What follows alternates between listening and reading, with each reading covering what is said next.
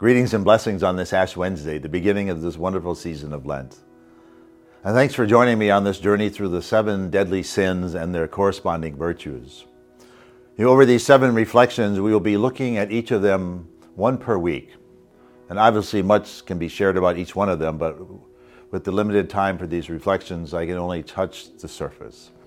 But hopefully we will all receive something from the Lord, to think about and to pray about in our own lives. So in this first reflection, we'll be looking at the sin of pride. But before we begin, I think it's important to be mindful that all sin, especially the 7 deadly sins, are a rejection of the Lord and His love for us. And they always lead us to isolation from Christ. Whereas all virtue, especially the corresponding virtues to the deadly sins, lead us to communion with the Lord Jesus. So now let's take a look at the sin of pride. It might be said that the sin of pride is the root of all sin. And as one author puts it, pride is so natural to fallen man that it springs up in his heart like weeds in a well-watered garden. So let me ask you, have you ever tried to manage your fears and worries and problems on your own? Or have you ever thought of yourself as better than someone else, or perhaps smarter than someone else? Or have you ever felt the need to be right? Or have been on the defensive when you've been challenged? Or have you ever felt a need for attention or worried about what other people thought of you? Well, the sin of pride comes in many different forms. In the book of Sirach, the author says the beginning of pride is stubbornness in withdrawing the heart from one's maker. In other words, withdrawing our heart from the Lord. This is the sin of the devil. And if we look at the creation story, it's precisely what happened with Adam and Eve in the Garden of Eden. As seriously dangerous as pride is, it's equally hard to spot. When it comes to diagnosing our own hearts, those who suffer from the disease of pride oftentimes have a challenging time in identifying, this sickness, we'll call it. Ultimately, pride is a form of ungodly self-reliance. Ungodly self-reliance. It's lived out in trying to self-manage our lives and our problems and worries as if God doesn't really care, or God doesn't really matter.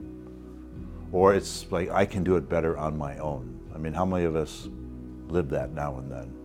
It can also be lived out in a form of arrogance. In other words, I'm better than that person, or I'm smarter than that person. It can be lived out in the need to always be right, as I mentioned, which is a form of control and comes from some type of deep-seated fear in our hearts. It's a form of defensiveness, if you will. The sin of pride is present when we hunger for attention or hunger for respect and worship in all its forms. We call that vanity. Vanity springs from pride and is a form of insecurity. In other words, we place our security in what others think of us.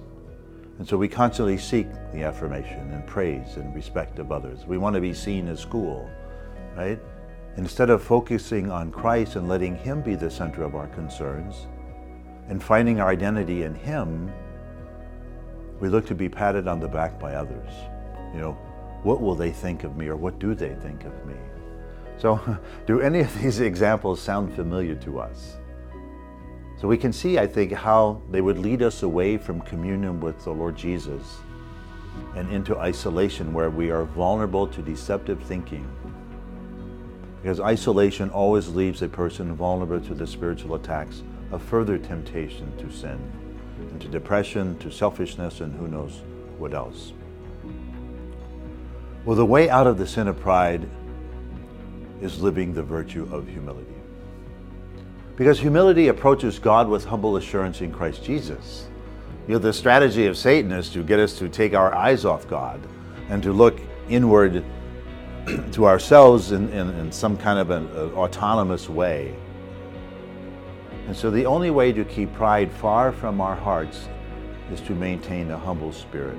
The Catechism of the Catholic Church would define humility as the virtue by which a Christian acknowledges that God is the author of all good. And humility avoids inordinate ambition or pride and provides the foundation for turning to God in prayer. Voluntary humility can be described as poverty of spirit. Those are words from the Catechism. And in the words of C.S. Lewis, he said, "True humility isn't thinking less of yourself, but it is thinking of yourself less." Isn't that a great definition? So humility allows us to trust more in God than in ourselves. It allows us to give thanks to God in all our circumstances, all of our successes, and ask forgiveness in all of our failures. Humility allows us to see life not as a competition, but as a gift, and to see others as God sees them. The scriptures tell us to humble ourselves in the sight of the Lord, and He shall lift us up. This means that God is asking us to do this work of humility in ourselves. So we are to take the first step to resist pride by humbling ourselves before God so that He can lift us into a new life of holiness. Don't we all want that? No? So, some suggestions during this season of Lent. First of all, ask the Lord to show you where any forms of pride has entered into your heart, so that you can confess them in the sacrament of penance. That's important. Secondly, as pride is the root of all sin, humility is the mother of all virtue and is the foundation of holy living. Without humility, we cannot obtain holiness. So ask the Lord to teach you the ways of humility. And thirdly, because the sin of pride turns us inward, the virtue of humility can be lived by ministering to others. So do something for someone else that is not expected of you. And perhaps even as you're listening to this message, the Holy Spirit has brought someone to your mind who needs you at this moment in time. And don't forget to pray each day this week for the virtue of humility to come alive in you. So God bless you all.